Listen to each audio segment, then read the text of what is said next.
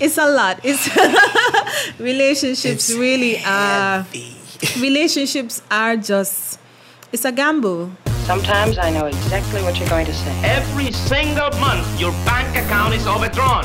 The world is a business. A husband is what's left of a sweetheart after the nerve has been killed. Walking around blindly with dead eyes, following orders, not knowing what they do, not caring. Obey all rules! If you have selfish, ignorant citizens, you're going to get selfish, ignorant leaders. You mean like Democrats? Well, we both agree that must be the reason. Why not let the folks themselves ask for something that they like to hear? We are knee-deep in a pool of stagnation. No, wait a minute, friends. You don't want to hear that, do you? Yeah. All right, welcome to Objectively Incorrect. My name is Stephen Smith. I'm here. I'm joined in the studio with Jihan Williams, who's an advocate for JAL, Justice at Love. That's how I choose to remember it. That's what she told me to remember it. Jihan, welcome to the show. Thank you for having me. And today we're going to be talking about love, which is the last part of the Trinity for Jihan. And we're going to be talking about relationships. Jihan has some extremely interesting ways of seeing it. And I want to know everything about it. So we're going to dig deep into that. But before we get into that, we're going to do our fact or fiction section. We're going to give Jihan 5 statements. We're going to ask her if they're true or if they're false. And Jihan, it's about chocolate. I talked to her before the show and she doesn't like chocolate. But unfortunately, that's Not what that I picked. don't like it.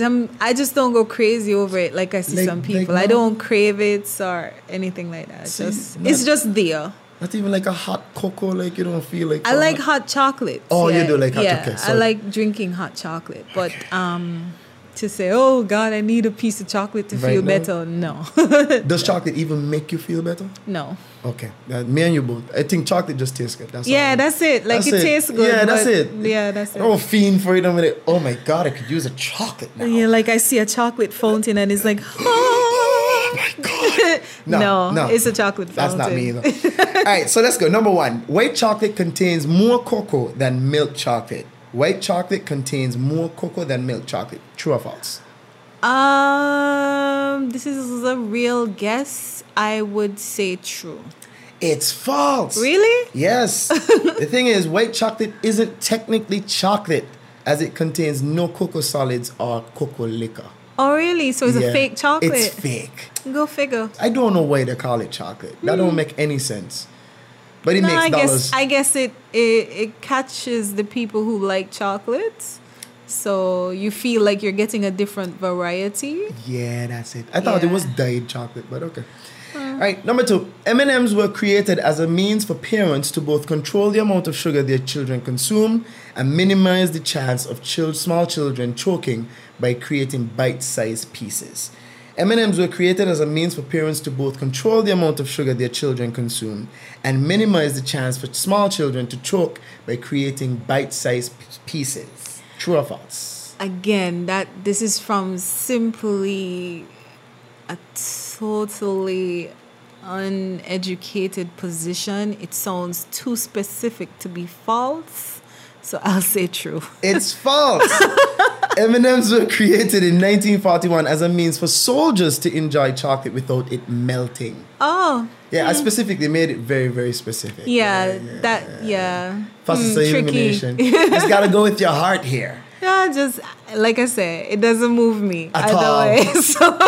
The company's longest lasting slogan reflects this: melts in your mouth, not in your hand.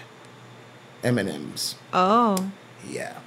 All right, number 3. Eating dark chocolate every day reduces the risk of heart disease by 1/3. Eating dark chocolate every day reduces the risk of heart disease by 1/3. True or false? No, I know this. I know dark chocolate has really good benefits, particularly for people who suffer with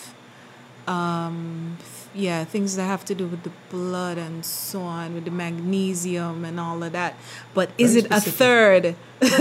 No, that's my question. I don't think I since would you ever catch pitch. me. I don't think I would ever pitch like that. No, but I think I would say true because I know that dark chocolate actually has some really good health benefits. And it's true. Yes. Okay, yay. The highest level of chocolate consumption were associated with 37% reduction in cardiovascular disease.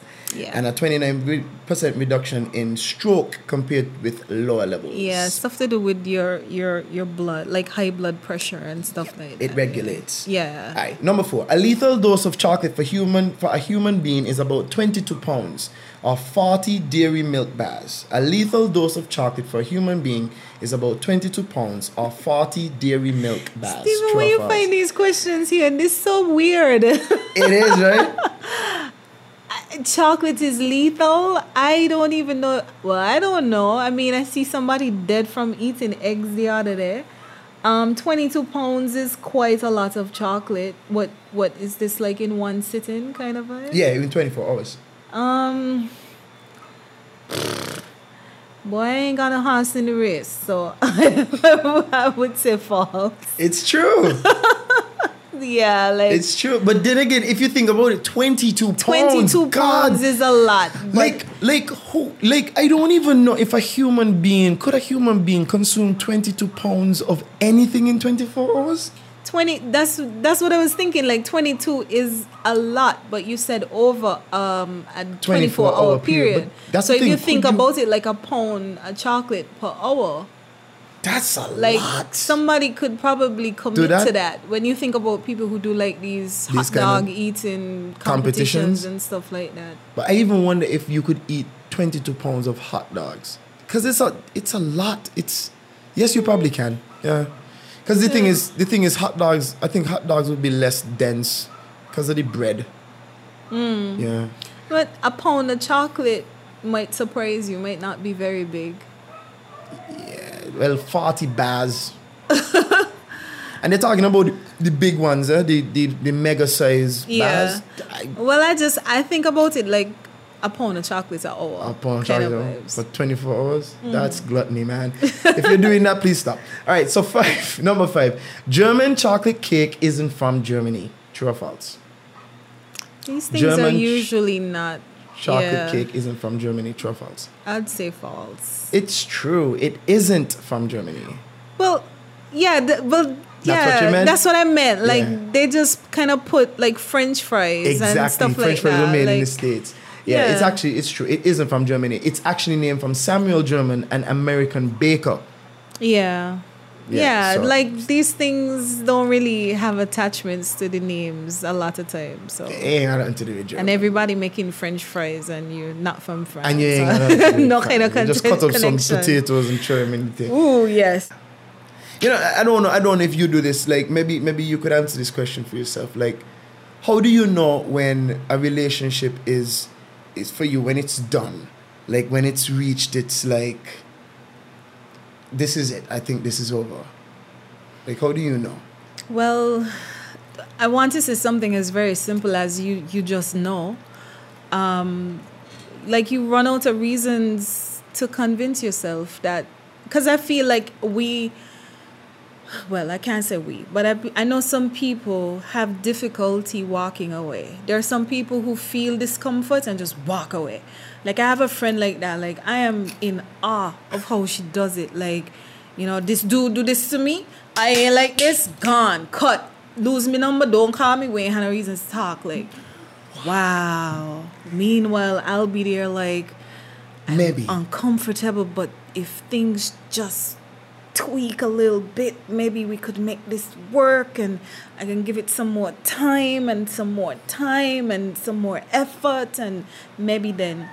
But my thing generally is once you really have tried and it's still not working, you just have to, you still don't feel good, you just have to go. Like, I mean, and there's always good in people. So I don't ever think that you'll be, you know, unless something really tragic happens, I don't think you'll ever be like, I'm gone, that's it, don't ever speak to me again. But because you'll remember the good times too. So it's going to be hard. Sometimes your mind is telling, oh, remember when we were together the first 3 months, he do this for me, she do that for me. So, I mean, these 10 years after that, like, should I really walk away? Like, no. It's kind of hard. But I always think that sometimes you have to move even when you're uncomfortable. Like you're not completely certain, but you just, I really feel like you feel it. You know, like this ain't working out no more. Like if you know what you want for yourself, and this, you can't really see anything showing you that this relationship is still worth it. And I mean, going forward, because you'll always find reasons in the past, of course, why it's still worth it. But going forward, like, can this continue? What will have to happen for it to work? And if you've done everything that you think you could do and it's still not working, you have to go. And I mean, I honestly feel though, like sometimes you might walk away and you ball in, but you're going with your luggage packed behind you because you might not feel 100% certain, like this is it. But I just think you know, like you spend too much time questioning, you spend too much time unhappy, you spend too much time uncomfortable. Like, you've made it clear, and that's a big thing for me. You have to make it clear. Stephen, you and I are in a relationship. I am unhappy. This is what is, you are doing this that makes me unhappy. Or this about the relationship is making me unhappy. Could you please, in order to make me feel more comfortable in the relationship, do very specific A, B, C, D, E. And then I always feel like after you've made yourself very clear and you leave the ball in the other person's court, if they don't do anything, there's nothing else to do. Gian, there's so much to unpack about what you just said. My God. Okay, I have a bunch of questions. So, like, when I was younger, I felt like your friend. If something was just not working and not even, it had a long threshold. Like, this year messed me up, and I think this is over. But the older I got, I don't know if it's the same experience for you, but the older you get, the more you feel like, the more I felt like I should try a little harder. Like, maybe the reason this isn't working is not an external reason. Maybe it's intrinsic. Maybe there's something toxic about what I am doing. So a lot of the times, I want you experience, because I don't know if it's the same. A lot of the times when I was younger, it was more, this garbage, this person fault, this is trash, I gone, right? Like, that was me. Like, I don't think this is it. And I bust, right? But, like, as I got older, it's like, this person is a good person. I don't know if they're a good person for me, but maybe this is my fault. Should I work a little hard at this? Should I just adjust what I'm doing? Maybe what I'm doing is making them reflect a different energy. Like, do you find that in your life that the older you get, the longer you stay in relationship to see if they're gonna work? I don't think it's a matter of length for me. I think it's a matter of awareness. So I've always been the one that stays very long, unfortunately. But I noticed that has been to my detriment. So I think what has happened for me is that I realized, like, I have to be honest with myself. I have to be aware of myself. Am I really nagging? Like, Gian, if you had to watch yourself outside of your body, like, would you say you heg? I mean, we have to be honest with ourselves. And I think maybe when we're younger, we perhaps, and it's really not an age thing, it's more a level of self-awareness. Am I the one with the problem? And sometimes the answer is yes. So I wouldn't say it's age, but I would say with the level of awareness that I continue to grow for myself, I realize I'm probably a bit more problematic than I have given myself credit for in the past. Right. So, yeah, Gian, you need to kind of tweak some things. And, I told my boyfriend recently, actually, I think God sent you in my life to expose every single flaw I have. My God. Like, it's like, oh, because we are, in a lot of respects, exactly alike. Wow. So sometimes we butt heads and it's like, well, you did this, but you did the exact same thing. Well, I don't think I'm wrong. Well, I don't think I'm wrong. So it's like, true. okay, so let's kind of unpack this and be like, all right, I was wrong and you were wrong. Yeah. So going forward, let's just try not to do this that less. again. Yeah, so it's an awareness thing. I don't think it has a thing to do with age because there are some grown 50-something-year-old people who still feel like the world is against them and they're always the victim. No personal responsibility. Yeah, and trust me, it has nothing to do with age, but I think everybody needs people in their life who can call you out and say, Stephen, stop your shit. Yeah, done with Stop this it. ridiculous. You're being Stop it. absolutely crazy Yeah. about this. You know, it's funny because I feel like we might be in a very similar space in terms of awareness. I think the relationship I am in now exposes a lot of flaws I had no idea I had. Same for me. I a lot of things, like for me growing up, I grew up like really close to my mother. And even though my father was, you know, he lived there, I guess.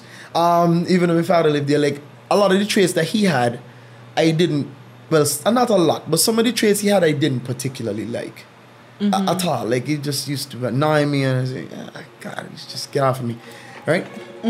But like, as I got older, especially in this relationship, like I am seeing some of those things I don't like being reflected in the way that I deal with things. You know what I'm saying? And it's like, it gets me into a way where like, what the heck? Why am I like this man? Like what is, and it's not like, don't get me wrong, my dad has really, really good qualities and like really hardworking, very diligent, very loyal. Like he's actually pretty cool. But there are just like specific things I didn't like that just see reflecting in the way I do things. And it's only through this relationship that I realized, oh my God, what is wrong?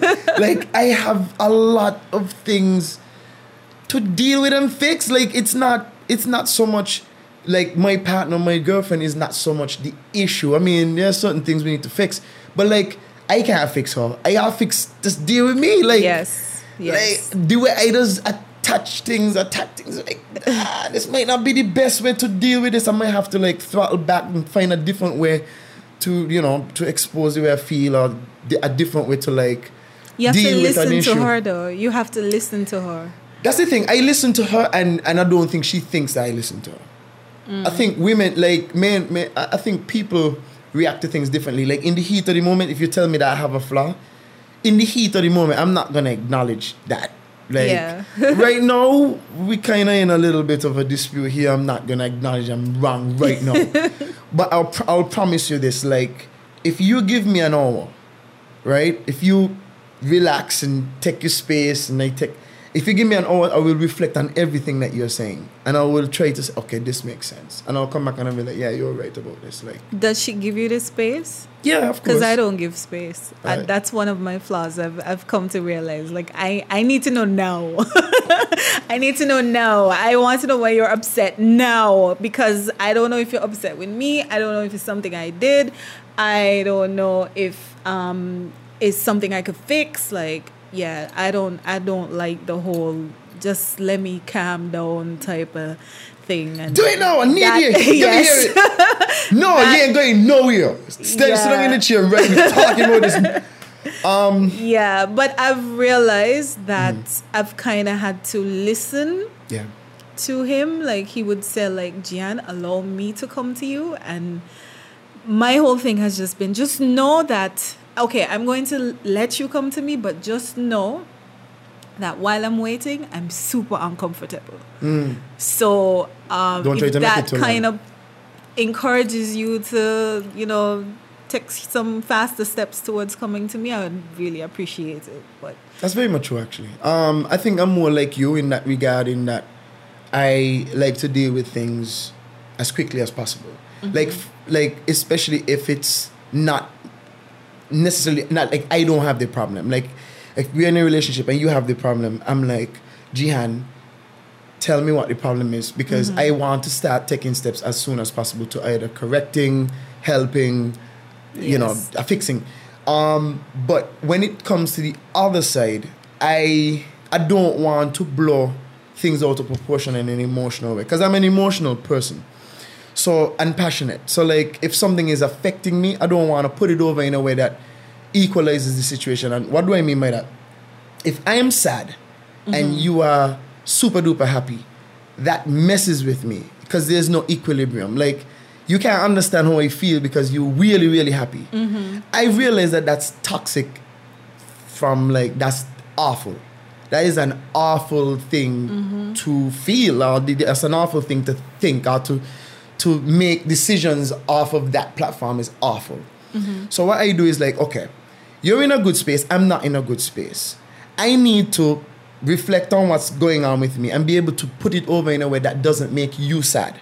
That doesn't try to accomplish the equilibrium of me and you being sad so that you could understand me. I don't know if that makes sense.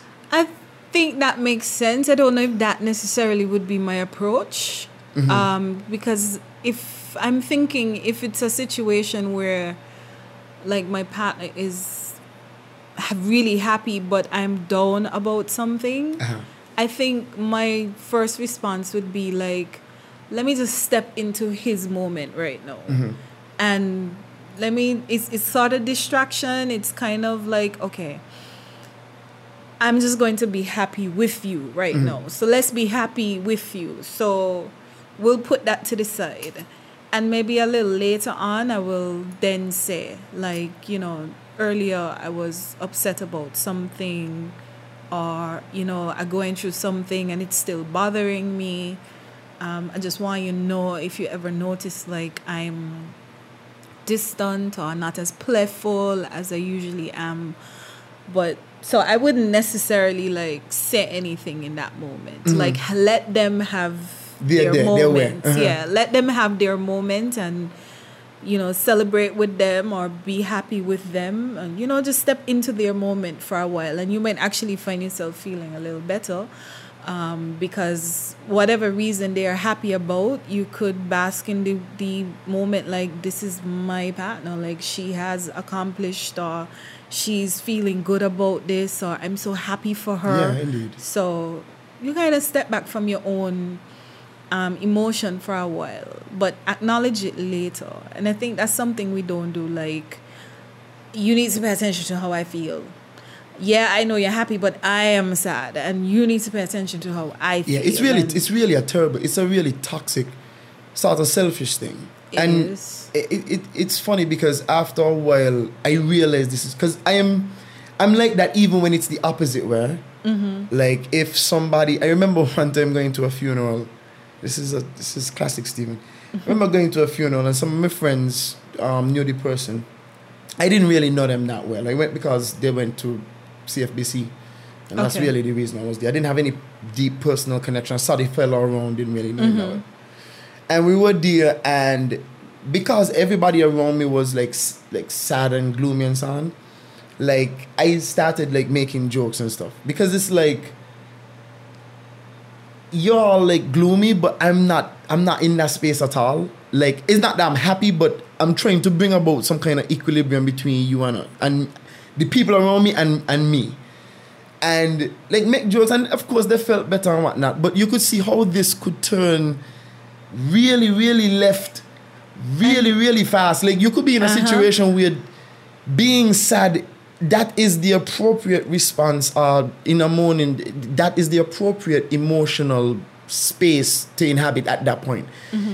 You're trying to bring equilibrium to every situation. It's not appropriate in every situation. Sometimes yes, but sometimes it's inappropriate. Yeah, it's inappropriate, like, and it actually comes across as a bit selfish to me exactly. too. So, and it comes off as not like, it's not genuine. Like you're not being even if it is, that's how you genuinely are. It just comes off as bad. Because there's so many, I wouldn't say so many, but there is definitely a different approach in that situation with the funeral, where again, you could have stepped into their sadness with your joy and say stuff like, he was such an amazing person. Like, let's be happy that we even got to know him. Let's give thanks for the time that we had. We know we're sad that he left, but let's try honor him in some way. Like, kind of shift it into a more positive light, but still, especially with grief, people need time to grieve, and you can't just come in and say like, get happy, get over it. You know, it's insensitive and it's a bit selfish. So it's like, I mean, that's 19-year-old Stephen probably, but in any sense, that is where we're starting from in terms of understanding the energies and trying to find a way to like compromise a lot. And it's in this relationship that I think I've made the most headway into being like empathetic. Like, that's you know, sometimes people say like, you know, you have to be more empathetic, and you apply sympathy instead of empathy, which is like, I pity your situation, or I'm so sorry for you, which is not the same as, okay, if this were me, right, how would I feel? And then you inhabit that space, because that's being empathetic. That's like, Jihan just lost, I don't want to say anything. Jihan just lost her wedding ring, right? Jihan is sad because she lost her wedding ring. Sympathy is like, Jihan, I'm so sorry for you. That is bad. That's awful. No, that's coming from a place of like, that ain't me, and when I leave here, you're going to still be alright. Yeah. Right? But if I'm like, wow, sorry, suppose... you were glad to hear me. And a lot of the times, like, I don't think people really like understand the difference, and they apply sympathy to every situation, and then they themselves think, I am being very empathetic.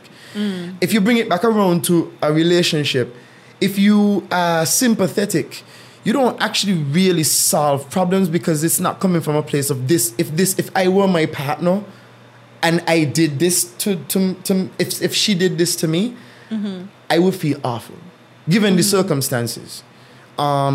So that means I need to take more responsibility in not trying to exhibit that behavior, right? But that's not sometimes how we deal with it. Sometimes how we deal with it is like, well, you better get over that, because I don't feel the same way about that. No, but I think when I think about empathy, though, I kind of think about, it's not about, if this happened to me, I would feel bad. But it's like the same thing, stepping into the person's experience, like, because you might have a reaction to a situation that would be totally different from mine. Yeah. So I might not understand, like, why is Stephen crying? It's just a ring or something. But okay, like, this is really bothering you. I could see this is really bothering you. Is there some way that I could help? Do you want me to help you look for it? How can I help with the situation? Do you just want to vent? Because sometimes people just want to vent. People don't always want you to fix their problems. So when I think about empathy, though, it's kind of like, I'm going to step in your shoes and feel what you're feeling. I might not even understand it. It might be totally foreign to me, but it's really, it also helps you to grow in your relationship too, because then it's like, okay, you realize certain things are really important to people and certain things are not to others. So, and they might not be important to you, right? Which is a lot of what the difficulty is in being with a human being. It's like, hey, washing up the dishes is important to me, but to you is like, whenever they get washed, where's the difference? Yeah, I could wash them just before I use them. What's the difference? But to me, it's like, no, that's like inhabiting a negative space for me. That's like, yeah, it might be triggering for something else. And from your childhood, you used to get licks when you wash the dishes, exactly. So you feel like, if these dishes ain't washed, like, I'm gonna get in trouble or something like that. Wash them! Yeah. I honestly feel, though, when people are in relationships, they really need to talk about their childhood. They really need to talk about their expectations and really be honest about it. I feel like we're not very honest about what we want. I feel some people say things that they think would just sound good. Yeah. That people expect them to say. Like some people, some women like wouldn't even feel comfortable to admit that they don't want to have children or don't want to get married. But we go through life, you know, kind of smiling at the baby showers and stuff like that, but you just don't want to admit that that's not something you want. And you feel like maybe nobody's going to want you if you admit that, but I feel like that's a huge thing to say up front. Yeah, that's huge. But I mean, there are other simple things that could really turn out to affect your relationship. Like I remember I had this friend, like he used to tell me, I don't want any woman sleeping over. Like we will hang out, we'll do our do, but you go home. You gotta go home, yeah. And it was just because he was uncomfortable based on like certain experiences from his past.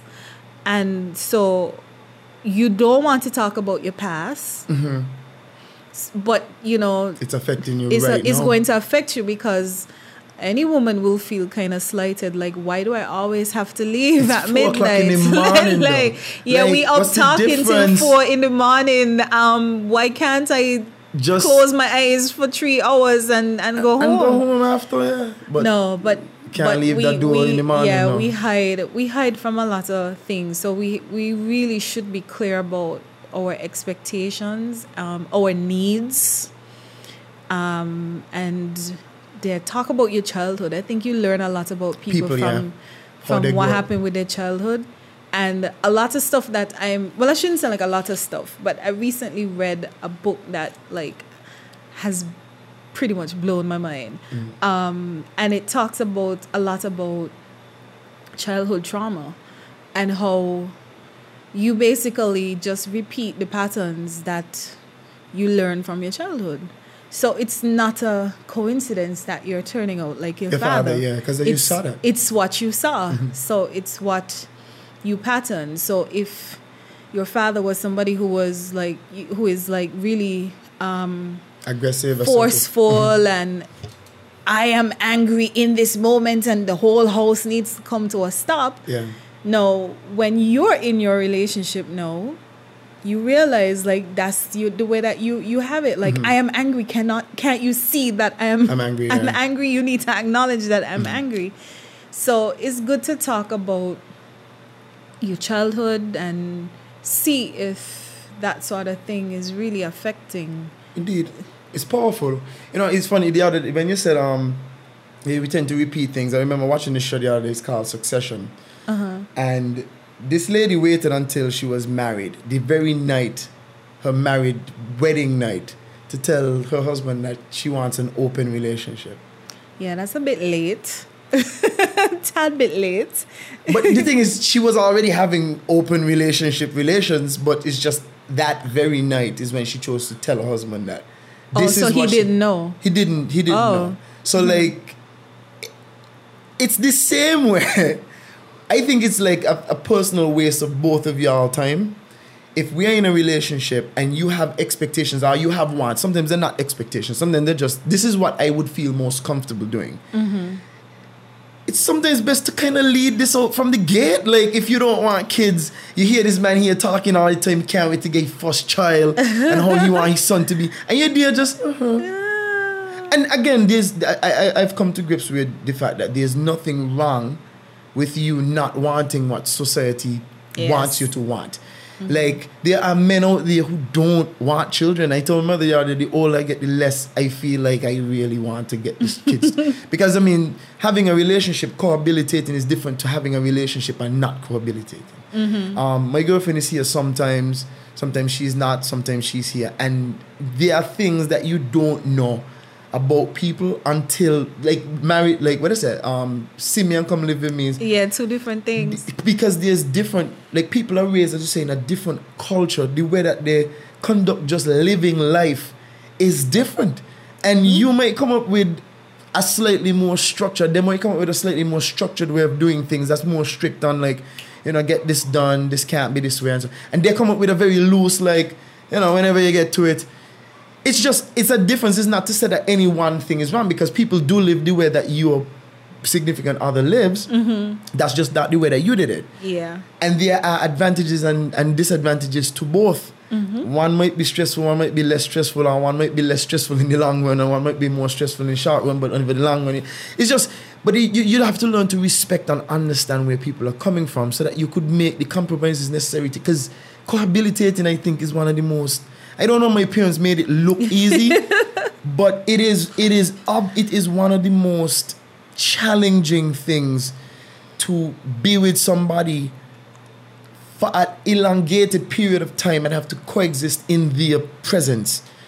I think it's just a matter of same thing, kind of compromise and talking about, you know, why you do things the way you do. Or sometimes you don't even know why. No, but I mean, sometimes it's really basic. Like the answer might come down to, I just am what I am. But then, you know, you should be able to question yourself, like, okay, we have my approach, we have her approach, like, which one makes more sense? Like, does it make sense? Does it not make sense? And you kind of, well, at least that's my experience. You kind of get to a point where you at least expect it, so you know what's coming if you don't do things a certain way, or if, you know, like, the easiest example that comes to mind for me is like buying meat. Okay, buying meat, and like my habit, quite frankly, is buy meat and put it in the freezer. When I'm ready for it, I take it out the night before, clean it, season it, and cook it the next day. My boyfriend is grocery, home, clean, season, freezer. Yeah. So he would get upset, like, why you just can't clean it and season it one time? Like, dude, I ain't got time right now. When I'm ready for it, I'll just do it. But he's like, Gian, if you just make the sacrifice now, you don't have to think about it again. You just take it out then and the let it food thaw. will be even seasoned better and blah, blah, blah. Like, whatever. Okay, fine. I will make more of an effort to do that. But it really comes down to your willingness to be open to somebody else's ways. Way of doing it. And them being open to your ways as well. I think Jordan Peterson said this. He said this was an interesting piece of advice. He said, when you want your partner to change, there are two things that you have to do. The first thing you have to do is communicate the change, as you're saying. Communicate the change, make sure there's an understanding. This makes me feel this way, and this is the reason why I would like you to do this, instead of this. And the second thing you have to do, which is the most important thing to do, is to be very patient as they change. Because, what he said is very important, because I think as human beings, we sort of have this kind of rush timeline sometimes. It's like, Gian, stop coming home at 12 o'clock in the night because it makes me worry and blah, blah, blah. And you say, okay, I'm going to try. And then you do it once, and then the next time you're like, you know, it's 2 o'clock, 3 o'clock in the morning, you didn't call on. And then the person comes home, and then you're like, blah, blah, blah, blah, talk to you about this before, come here, no, right? And what it does is that it degrades whatever effort they made in the first place. So if he did it once, and he's like, you just accept it because that's what you want. And then he doesn't do it the second time. You're like, but dude, what's up? Like, it makes him feel like the effort that he did in the first place, because this is not something he wants to do. Remember, this is something that you want them to do. Yeah. So he's like, you have to be patient. Like, even if it annoys you, like the second time, you have to be like, well, you know, I really appreciated when you did it the first time. You know, and they're like, okay, I'm going to try again. And it's a long-standing process, because a human being has been doing what they've been doing, especially by the time we get to our age. You've been doing what you've been doing that made you comfortable for a very long time. And like somebody asking you to like flip this on a dime it's kind of ridiculous. If you really think about it, like, But dude, I didn't even learn English one day, like, and I was a child. I was like a sponge, and it took me a year, 2 years, all when I was in high school, still missing concepts. Still learning, and still adapting, and still allowing the change. So he's like, communicate, patience, and have patience. Well, allow them to screw up. I've not been traditionally a very patient person. I feel like again this kind of like pattern. Talk to me now. No, seriously, now. I'm not really. I recognize that my relationship now has shown me that like I need to relax. I need to just wait. But I think it comes from the same thing we were talking about. Me always waiting around. So it's kind of like you feel like I've always waited and it not end out well. Well, yeah. So here I am waiting again. But is that so true? This feels very familiar. Is that true? Like, do you think that's true? Like, every relationship that you've had, do you feel like it didn't do what it was supposed to do for you? Maybe the 2009 to 2015, 16 years between there, absolute garbage. Really? I mean, not that they're bad people, but the things that I endured were ridiculous, I feel like. So I feel like I used to feel like I was being unreasonable for asking for time and can we please talk. Like I used to feel like I am totally unreasonable for wanting what I want. And I feel like those relationships showed me that I am totally entitled to want what I want. So they did teach something, that's what you're saying? Yeah, so I've taken that, but when I say they weren't really good, is because it's really me. Like I just endured too much. And you expect people to be good and honorable and say, Gianna, really not feeling this. This really is not going to go much further. So I'm not going to take from you. I'm not going to waste your time. So you really hope people are going to do that kind of thing. But the truth is they don't. They don't do it. So Gian, okay, so the thing is, my question is this.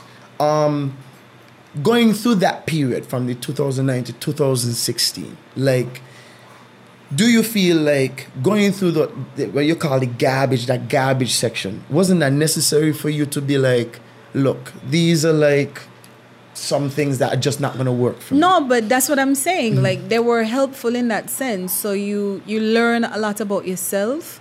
You definitely learn a lot about what you don't want. But having gone through the process was painful. It was really was damaging. So that's why I would call it garbage really. Yeah. But not to say that they were garbage individuals or anything like that. I have this thing where I always say men who have relationships with me tend to get married in their next relationship. What? I have a really good track record of this. There's a movie about this. So I know of a movie like that. Yes, so obviously they're not garbage people, but it just wasn't working for me. And I accept my own responsibility in that experience. So that's why I would say, like, coming from that sort of experience where I've waited, hoping that people were going to be honorable and just say, tell me not to wait. Like, that was garbage. Like, why was I waiting? I should have seen, or I should have been able to deduce from what was happening that this is not going to go anywhere and leave much longer, much sooner than I left. So I accept my own responsibility in it. My friends find it funny that I still talk to all of my exes. I still talk to all of them. Except for one. Except for one, really. Yeah, I mean, we're not like pally or anything like that. Yeah, but you don't have any like, you don't push any negativity toward them. Not at all. Like I'll be happy for you. I'll cheer for you. If you do something good, I'll feel sad for you if you experience some kind of trauma. But from over here. Yeah. Let's just keep this from over here. I'm good. But let me ask you this. I think this is the question. Do you think that people are different depending on who they are with, or do you feel like people change? Like what is it do you feel? Do you feel like I mean, you've dated guys who you said, okay, the relationship, togetherness of you guys were garbage, but they ended up getting married. Like, is it that you think that person is still the same person that you're with, or is it that you feel like that? It's a combination of, I think it's a combination of both, but I think it starts with the person changing.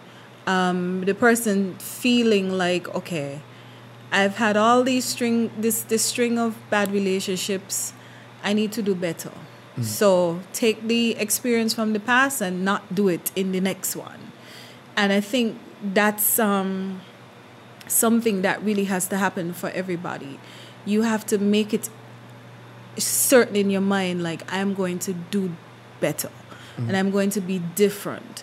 So it doesn't really matter who comes in your life. If you don't make that decision, nothing is going to happen. But I do, however, acknowledge that it's possible that you could have not made up your mind. And this person comes into your life and you realize something inside you just feels different. So it inspires you to change. And then you make up your mind. But I think it's more common that people make up their mind and then change and then end up in the relationship rather than ending up in the relationship, then making up your mind and then changing. Because the thing is, I often wonder, because I mean, even in my life, I feel like, okay, the relationship I'm in now, it challenges me more.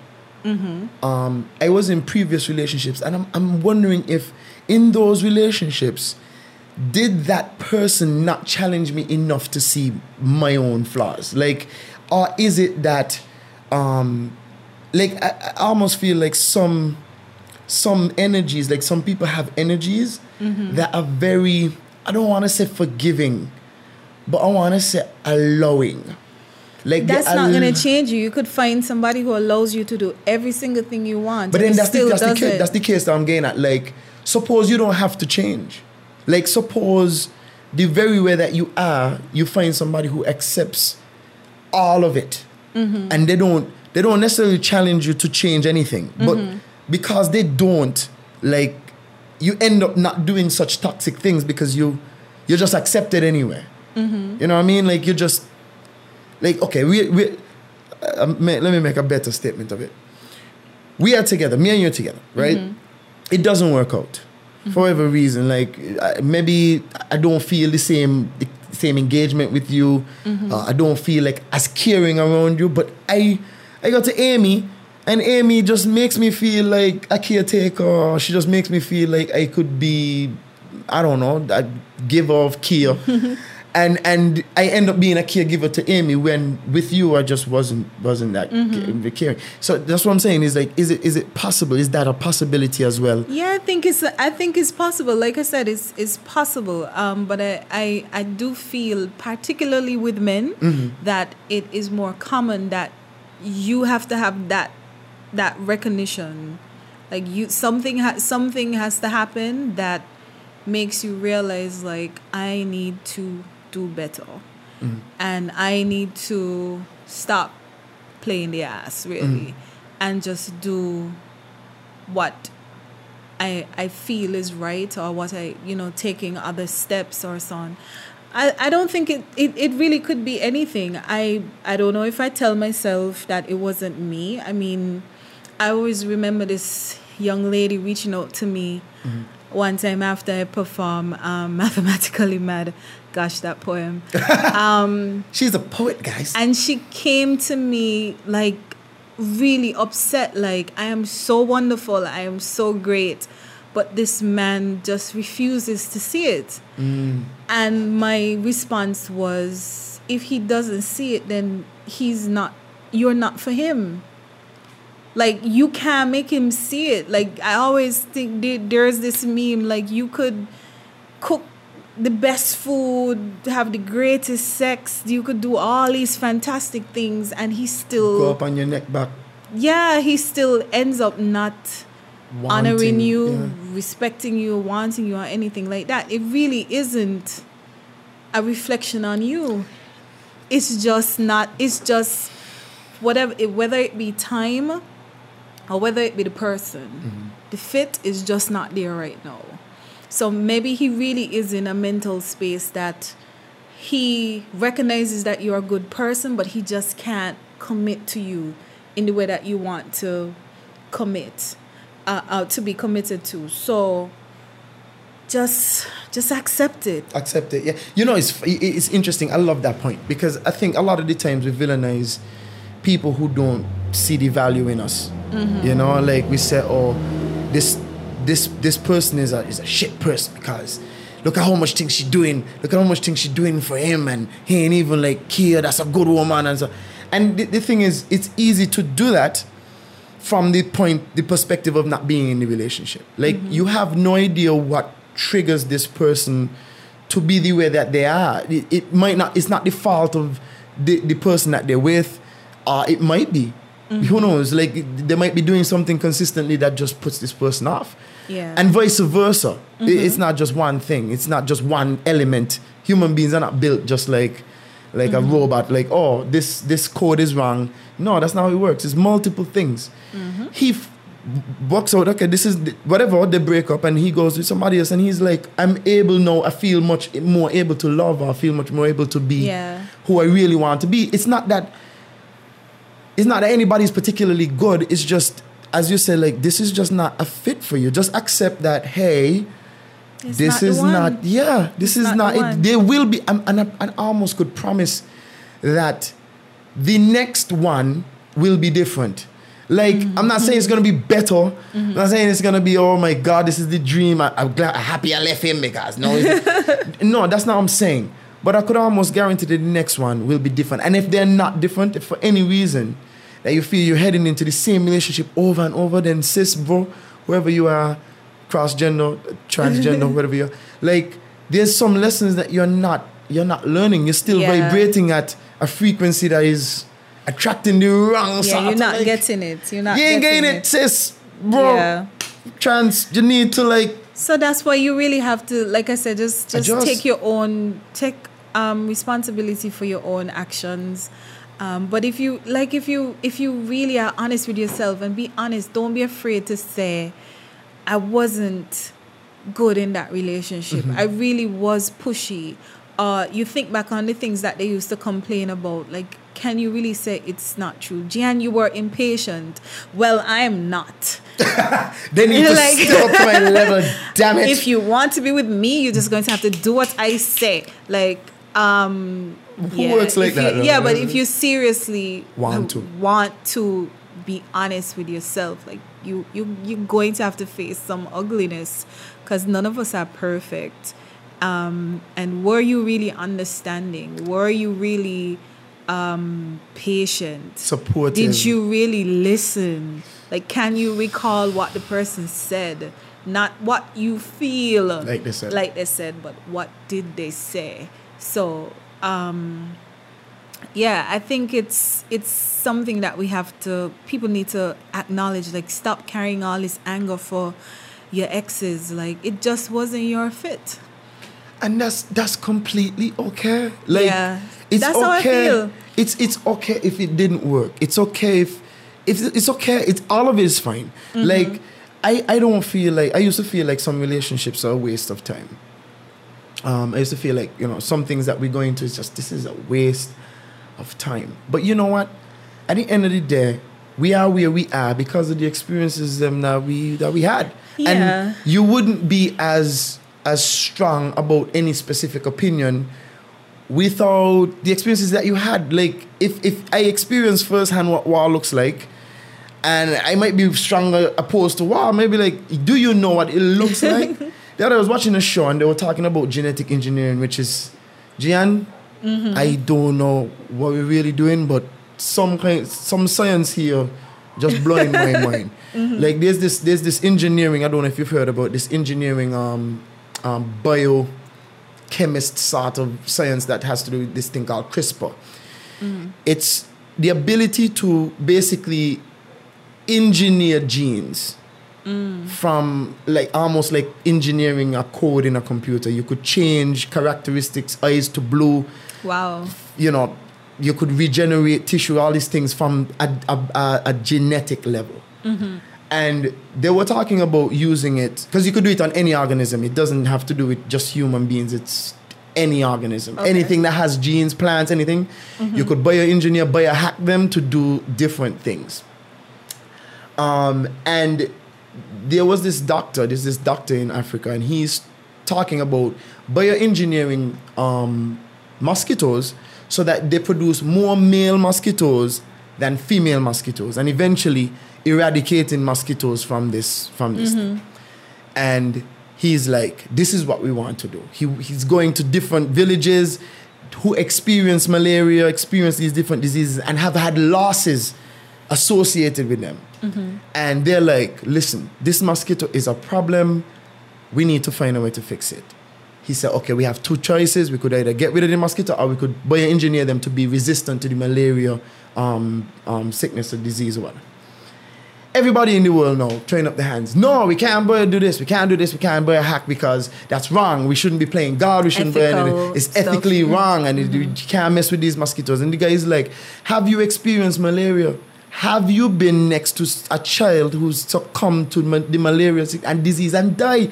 It's easy for you to say from your high rise in San Francisco, looking out at the Dockham Bay, never having a malaria case in San Francisco, to look on Africa and say, no, you can't do that. It's unethical. When we are experiencing the death of malaria for ourselves, shouldn't it be our prerogative as a nation to say, we are going to do this for ourselves? Right. And again, there's a lot of ethical issues here. There's both for and against, but it's just the same thing when we're dealing with like relationships and so on. It's very easy for you to say, well, my man don't do me that. This don't happen. This don't happen. It's easy for you from a high point to look down and say well, that's all your thing that happened to me, and advise people to do things that you would do, but you're not there. Yeah, it is. We really speak from our own experiences, and perhaps things that we observe, but everybody is different, and we bring a whole slew of experiences and biases and same sort of thing, like trauma and happiness and that mix up, and your mix is different to my mix, and then the next person that I'm with mix gonna be different. So, but it just really, everybody just kind of has to I just always feel, be honest with yourself, be honest about what you want. True. And know what you are willing to accept and what you're not willing to accept. Like, I feel like people should have a list of deal breakers. Like, I will not tolerate this at all. So if you have a list of deal breakers and you're with somebody who is like ticking every deal breaker, like you say you don't want anybody who smokes, but this person smokes, or whatever your deal breakers are, but they're ticking every single one and you still there, that can't be good. Then maybe right, this is me being like objective. Maybe as much as they tick off all the deal breakers, there are deal makers that you didn't anticipate, that this person just train into the mix all the time. So then you need to redo your deal breaker list. Probably that. But then what will you be sacrificing? That's the thing, you know, that all of these things you'll be sacrificing. All, like I used to wonder, like, why do people end up in abusive relationships? I mean, there's a whole slew of reasons. There's a whole, we can't even have a long enough conversation to deal with each and every single one of them, right? But one thing that I've noticed is that we don't deal with people who do these things on a human level at all. We deal with them like a ton. Oh, he hit you, then leave. You know? Yeah, black and white. It's very black and white. Like he hit you, he leave, and it's like the culmination of abuse starts and ends with physical abuse, right? And that I have found that not to be the case. The older I get, the more I realize that like physical abuse, mental abuse, emotional abuse, all of these things on the same level. Awful. Like, yeah. And some of them, the physical abuse leaves physical scars. Which is why people see it as worse. Exactly. That's what I'm saying. So you have evidence now. Exactly. You see, you hit her and she had, but like, what about the emotional turmoil that this person is? I'm not trying to say that this is right. All abuse is wrong. Condemn, you know. But we look at this thing like an automaton. Like, that's not how it works. Emotional abuse, the destroy people for years and years. It takes them sometimes years of therapy to get over emotional. Some of us living with emotional and mental abuse for a very long time. And even after the licks them done cool and the scars are eradicated and all, and you don't pour on your cream, your cocoa butter, and your skin look good again, the emotional turmoil that you feel is still reverberating all your relationships, from your children to your new relationships to your relationship with God. You know, all of these things, it's just all of these repercussions. We just don't deal with it holistically at all. Yeah, and you also don't want, you really have to take every case on its own, because like I was mentioning, childhood trauma, like maybe you saw abuse and you don't even realize that what you're experiencing is abuse, because maybe what you saw was even worse that you think is worse than you're experiencing. So yeah, I have to give him my money every month, but at least he don't hit me, things like that. What? So it's people don't because of their own past and their experiences, they won't react the way other people react. Yeah. And you also want to make sure as well that if you're encouraging somebody to leave an abusive relationship, that there is like a fully thought out plan that will consider their safety after they leave, and that will really help them stay gone. Yeah, true. Because you don't want them to leave and come back. Have to go back. So, which happens more often than I think I would like to. Yeah, but it's not, nothing is black and white. Everybody has to make up their own minds about what they want. Love who you want, have the kind of relationship you want. Just be honest about it. If you want to have an open relationship, be honest about it. Lead with that. It don't make sense you hide and go up Cane Grove, Yeah, and slip behind the bush. Yeah, like that's to be doing stuff like that. And no, that's just be honest about what you want and the kind of life you want. And I don't have anything wrong with, people having standards or lists about what they want and things like that, but just don't be inflexible, just be open. This is like, I always have my issues with people making lists, because I don't think any human being really conforms to any particular list. There will be, every relationship you go in, there will be boxes that are ticked on the deal breaker end. As you said, and I agree, just make sure that they ain't taking every single one. Like, it would be bad that you've lost all of your standards because somebody have something that you didn't account for. They have money, or they have access, or they give you a certain level of support that you didn't account for. And it makes all of these deal breakers basically void. You're able to look past them. It makes it easy to look past them. It makes it easy to look past them, but sometimes, again, you might be losing yourself in your relationship completely. Some parts of you're going to compromise, but hopefully not a lot. But this might be a significant thing. Like, this person, maybe, as much as they are good, I need to look into this, because I set these deal breakers for a reason, and if none of them standing now and are still here, Well, I mean, you examine your lists and see if was I even reasonable Reasonable. to make this a deal breaker. True, indeed.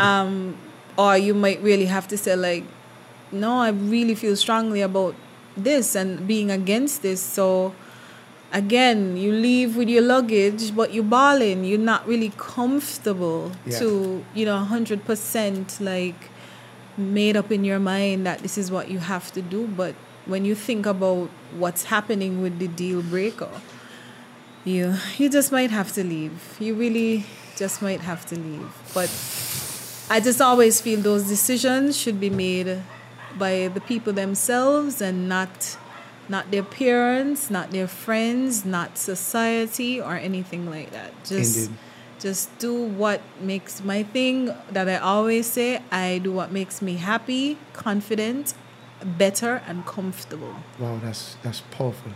That's like my 4 things. What makes you happy? And happy, confident, better, and comfortable. Wow, that gotta be the name of this episode. And I will never settle for less than 3. Well, definitely not less than 2. Mm-hmm. But in any given situation, I might do 3, but not for a very long period of time. But if you get 4, which is like the sweet spot, but it's still a bit unrealistic. If you can get 4 consistently, what human being? I mean, you created that person, man. No, it's really unrealistic. All the time, but like I need to feel at least 2 always. Always, yeah. Gotta be pumping. 3 is acceptable to me. 4 is the sweet spot, but and sometimes I think sometimes in relationships, when you're hitting 4, like there are bouts of 4, and it's like, oh my God, this is so great, let's get married, and then it's just this is 2. All right. Well, my thing about marriage, my thing about getting married, because from time you hit that 30 mark, like everybody starts questioning, from when time I was are you 21. going to get married? 21. Well, yeah, I used to hear it from very young. Well, not so much. When I came back from school is when I heard it. To the point where this lady in my church, who to this day, like, still it has upset me, because she came to me like my first Sunday from coming back from school, and she said to me like, wow, so Gian, I've really been following you, you've been really successful with your academics, so now you have your degrees, the next thing you need now to make you happy is the husband. And I'm like, so yeah, I feel like the degrees could make me happy though. But I mean, like really, I could work with that for now. Don't try push me off and get married to do these things. And over and ask. Yeah, so but again, that's a decision that you need to make. You need to be, I think, 100%. What I say, I think you should be 100% sure, but you don't have to be 100% ready. So marriage is a different conversation. No, I think because what women call ready is very different from what I've seen. Well, for me as a man, is ready. Well, that's very true. And like, for example, I've heard men say like, I can't get married until I reach, I have a certain level of financial stability, or until I have my own house or something like that. And personally, I think that those things are not deal breakers about getting married. I think that's the stuff that you need, that men talk about being ready. You don't really need married. You don't need them to get married, because you could be in a relationship and both of you grow and establish that financial stability together and build a house together, and you will actually, accomplish your goals faster, because now it's 2 people instead of 1. So, I don't like to hear men say that kind of thing. Like, if I don't have, because it's almost like, I don't know if it's it's probably a social thing. It's a social thing. Like, I'm married to men are penis and pockets. Basically. Yeah. I don't know if I've ever heard a man boil down to such No, to but such seriously, paths, I mean, I don't necessarily agree with that, but it's what society makes you to be. That's exactly what society has meant to be a penis and a pocket. So if you have a lot of women, you're still you're happy. Yeah, people are fine with that. Mm-hmm. That's the penis. Yeah, and it might be the pockets too. Because I just said, and the thing is, once we're not doing well in the pockets, if we're not doing what we think is because it's all relative. We feel like less of men, and like, how am I going to get married to you and I can't support or feed you? Like, what am I going to do with you? In terms of not what am I going to do with you? What am I going to do for you? But you see, that's the thing. This could be a long conversation. No, but if you look at it from that kind of perspective, you almost sound like you're taking care of a child. Yeah, like, where am I going? How am I going to feed this child? How am I going to host this child? Right? How you doing, when papi? The fact of the matter is, you may have somebody who is completely capable of feeding themselves or housing themselves, or so it might come down to a fact where you have to say, okay, well, you already have your house, so we'll move into your house. But there's still men who feel uncomfortable about that. And men who feel uncomfortable about women making more money than them. That's also an really interesting, weird to me. It's weird. It's weird because it's weird because times have changed considerably, but yet the standards by which men are judged in society haven't really changed that much. That's true. Especially the pressure, not necessarily the women. I'm not pointing fingers at the women. It's just the social pressure on a whole. Men between all the older generation, the standards by which we judge from the older generation, the standards by which we judge on television, all of these things. It's like, if you're not making a certain amount of money, or if you're in financial straits regularly, it affects you even on a confidence level. It's not spiritual, it's more it's egotistical, yes, but it's mental. It's a mental, and I don't care what anybody says, especially when it comes to men. If you are not in a good financial position, it affects every part of your life. Like, for some men, let me not say most, because I don't know how these generations these feel, because to me they feel differently. But for some of us, it's like, once the finances ain't running, the mood and all is like, so let me bring the female perspective now. Go ahead. Where Stephen is upset that he's not making as much money as he wants to. And he's beating up himself about it, like, I can't marry this woman.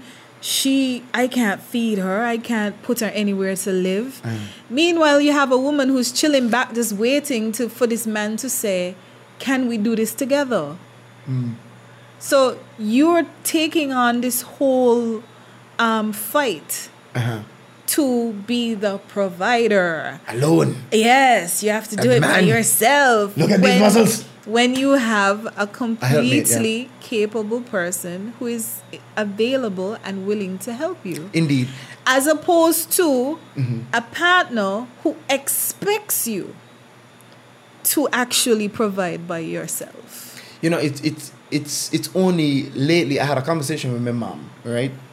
And that same thing came up. Like, she was like, you probably don't know how much I help, or you don't know how much my investment worked for crafting your entire existence.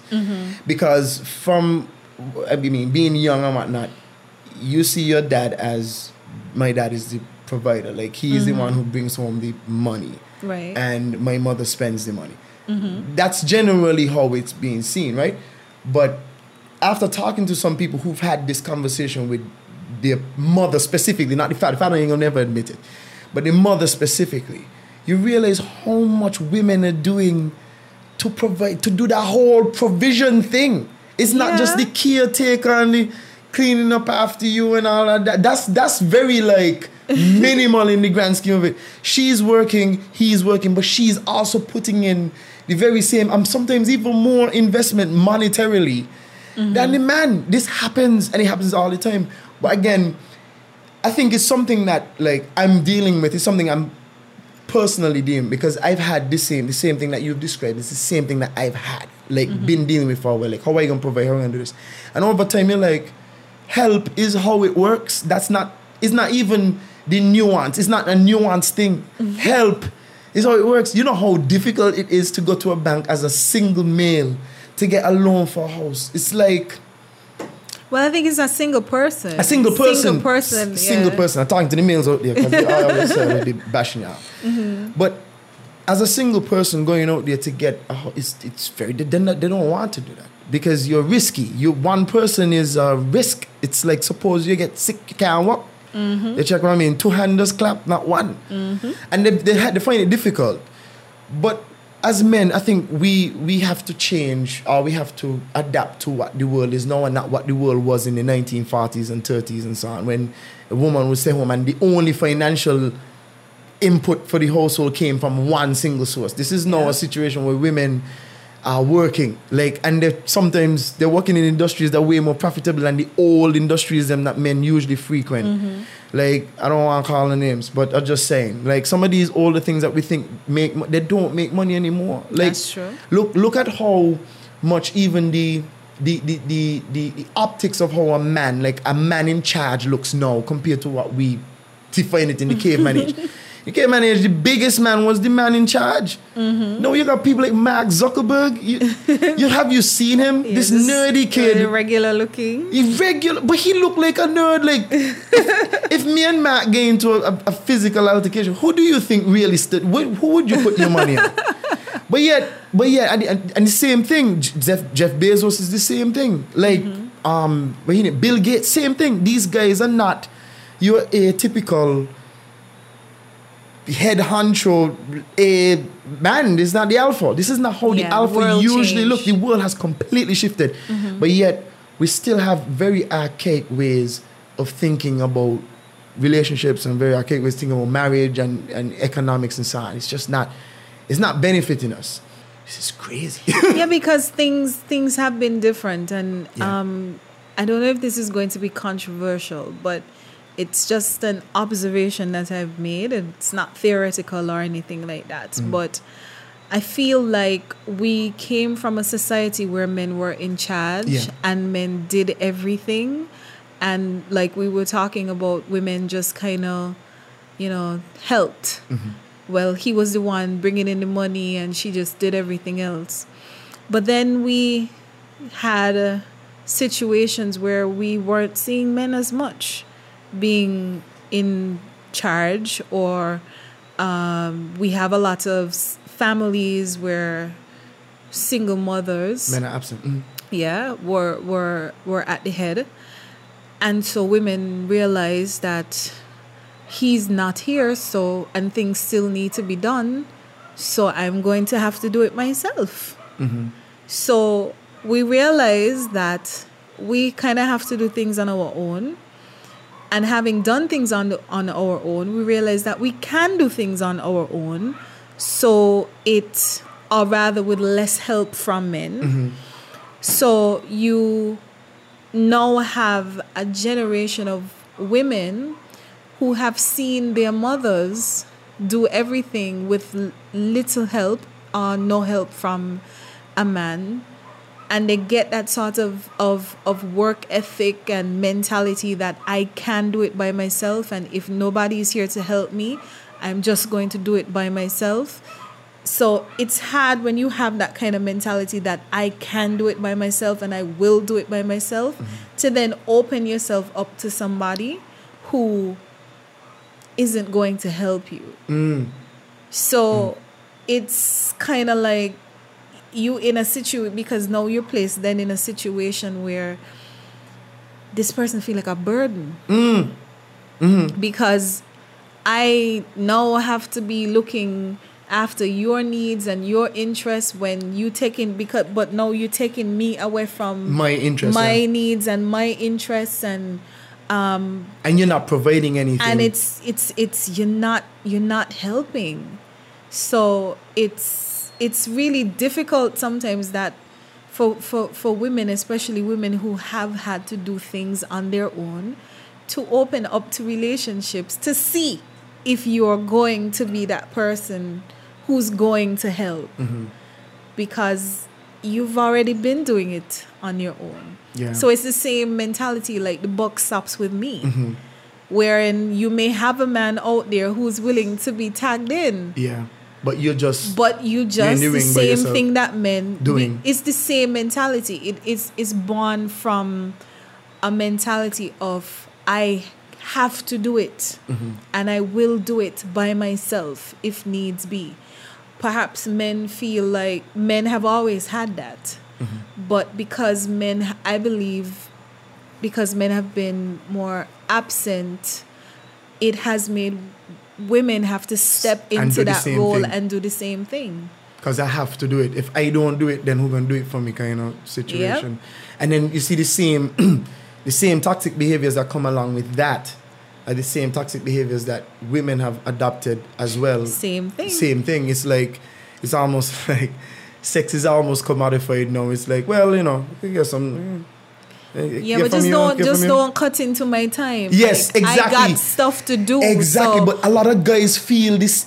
It's interesting because it's the same exact thing. It's a mentality, but I believe because of the absence of men in leadership roles, we've had to see women now fit into that mentality. That is interesting. And I think another result that it kind of forms as well, again, not based on any science just or anything, but boys who grow up with the mothers who have to do everything. You see the paradigm shift. Now grow up to be men who still expect women to do everything. That is... So we have men who expect to be taken care of. And got the same exact one philosophy that you traditionally see with women. So they're not necessarily looking for a partner, they're looking for a replacement for the mother. Yep. And the funny thing is that if she behaves like his mother, he will leave. That's tricky, isn't it? So what are you supposed to do? Because if you then start saying and allow him to be a man still. I can't have you here laying down in my house doing nothing. You need to find a job, you need to do this, you need to do that and do that. You're mothering him. Well, you're acting like my mother for. I don't find something. So then he a lot of times you see situations where men then turn to other women who make them feel more wanted and more needed, and like she's so happy with your physical presence. You know, she's happy you're here every night, and that's the kind of woman who gonna boast off and say, well, your man does sleep by me every night and stuff like that. Sweetie, his physical presence doesn't really mean much to a woman who is handling her business. Yeah, it's interesting, yeah. Because she's handling her business. That's a minimal effort. So his absence doesn't bother her, except from an emotional standpoint where maybe there might be feelings involved and so on. But from the physical perspective, like, she's been alone before. So his absence, you keep it moving. It's almost negligible. Yeah, you keep it moving. Yeah, I always used to say, like, it's the same thing in the reverse too. Because giving up money, like if you're in a relationship and all you bring is money, like that's all you bring to the table, like I'm just giving you cash. Yeah. There's still an imbalance there. Because the physical presence, the need for support, care, general conversation, communication, these things are very, very important. And not only that, but coexisting and cohabilitation and all these things, they do take some amount of effort. And on a physical plane sometimes too. So if it's almost like paying for a maid, which is what men used to do a lot. Well, a maid / sex baby producer / I don't know, whatever other... A vagina and a pocket. Well, it's not really... Well, in the 40s, it wasn't necessarily a vagina and a pocket. It was a vagina and an arm to hold your children. Yeah. A vagina and a hand. Yeah. That's the best way to put it. And the thing is, what men did is that they paid for property By putting this ring on your finger, I'm saying I own you. You have my last name. You live in my house. You eat my food. You know what I mean? I give you my money. I'm paying for you to provide a service for me for life. I don't know if you realize how slave-like this sounds. Yeah. But they used to beat the women, like put the women over the knee and beat them like the children, because that was the dynamic. And I feel like even in our age, that's not acceptable. It's no longer PC. That's not. Yeah. Nobody gonna accept that in no public forum. But it's the same. It's almost the same mentality that people use. I am going to give you money. I might not beat you. I might not own you per se, but I'm paying for a specific service from you. Yeah. I'm paying you to be my girlfriend. I'm paying you to do these things, to cook me food, to take care of my children. It's almost a similar dynamic. And what I'm finding is that the shift is the opposite way sometimes too. Women who, and I'm not attacking anybody. It's just, this is what I've realized. This is not a technique. As you say, it's not a fact. I've seen women who do the same exact thing. The guy now is the stay-at-home, but right? He's the one he might not be giving birth to anybody, but as soon as them children born, they're in their father hand, and he's the one taking care of the house and so on. She's the one bringing the money. The money, right? And because she's bringing home the money, she doesn't want to participate in any of that non-money acquiring thing. While she is around, she might be generally happy. She, participate in the family gatherings and all of the optics and so outside. But in here, I am paying you to make sure in here is maintained. Yeah. I'm bringing my money and you do everything else.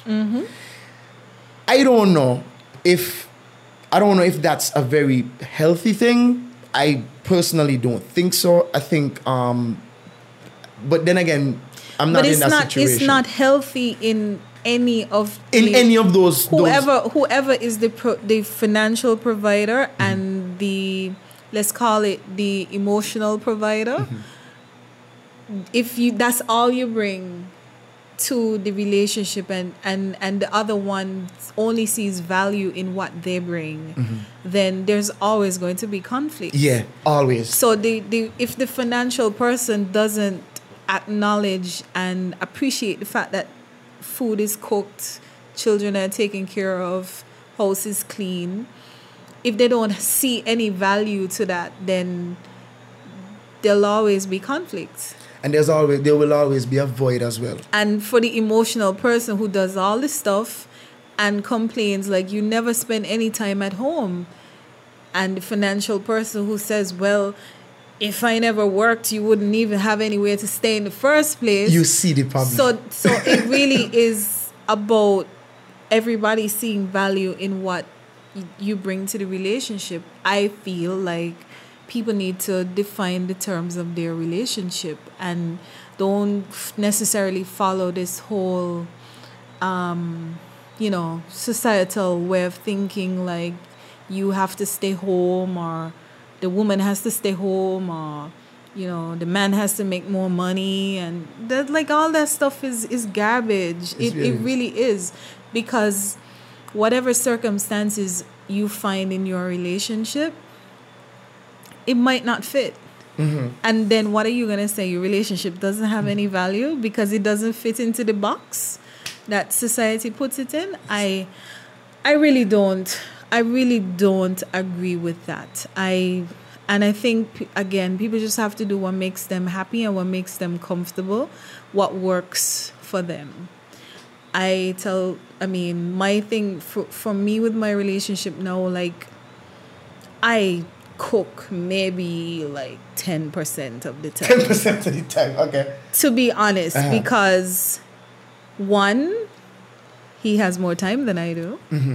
Two, I gave him a little credit. He better admit it. Yeah, like certain things. Like, it's one of them things where, like, I show you how to cook something and then you turn around and make it better than me. Like, how is that even possible? It's possible. But yeah, so we have that kind of dynamic that works for us. Where I make more money. So what are you gonna do? Decide that I should stay home? Like- give you the dual responsibility. Like you make more money, you're out most of the times, but when you come home, you better make sure that Like, food on the dude, how table. that gonna work? That is cannot work. impossible. That would never work. Never, Possible. ever work. But it's also interesting, and flexibility, I think, is very important, because there might be a time there might be an opportunity that presents itself where a partner might, I said, let's say, buck up on some more responsibilities outside. Like maybe they get a new job, or they get the stabbing. I think there's a certain amount you gotta be mindful. Okay, he might not have as much time home as he used to have because he has bucked up on a new opportunity. You might have to compromise some. You might not be able to do 10% of the cooking anymore. You might have to do 50. Right. You might have to do 60, depending on the dynamic. Or you could just do what most rich people realize. Just pay somebody to do the cooking. Yeah, well, that's the thing, because if But a compromise. it is that like he now has added responsibility and now has a second job or something, that then it should follow that I shouldn't have as much financial responsibility on my back. Or maybe Because- you two realize, let's just double this up and try to make as much in this time as possible. it just really is. It's People making flexibility. their own, just make your own rules. As man. you go sometimes too. I mean, people have changes. like really strong feelings, like things like, oh, when you get married, you got to change your name and stuff like that. Like people got really strong feelings about these I things, have and really strong feelings about this. so you think No, I'm what? not unyielding. Not by any stretch of the imagination. Like I can't be. That would be ridiculous. But Yeah. I do have, like, you have fanciful thoughts about how this would work, and that's something that I kind of look forward to. That's actually kind of non-negotiable for me. You know what I mean, in terms of I'm not changing my name.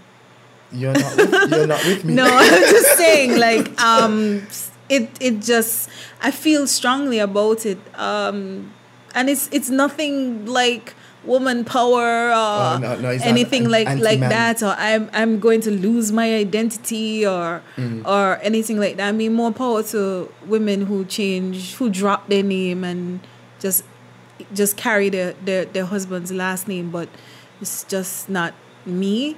I'm proud of who you are, of my last name. So I'm proud of the legacy. When you get children, what will happen then? No, they'll have their father's name. Oh, there you go. That's fine. I thought you would give your children like No. I wouldn't go Williams like dash. personally. That I wouldn't go that far.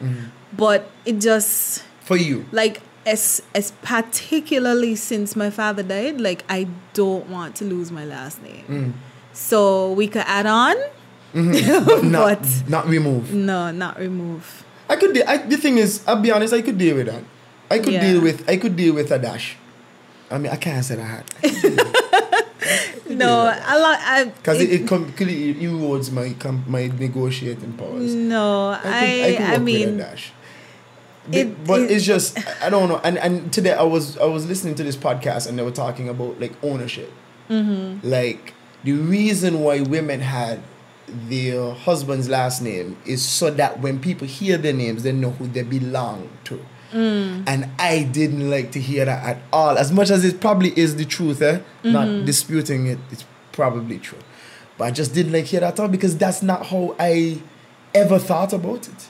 yeah. It challenges the very core of what I thought. Like I thought it was more a case of you're joining my family or not. But I mean, if I think about it now very objectively, we're both joining supposed to be each joining other's each other's family because yeah. your mother is my mother-in-law and your father is my father-in-law. So I don't know. It's weird, man. I don't know. It challenges me and it makes me a little uncomfortable. G. I wouldn't even lie to you. It's like I heard it and I was like, no, that's not what it is. But No, I mean you don't was. have to subscribe to that kind of mentality even. I mean, but there are people who just feel like, I am now a part of you.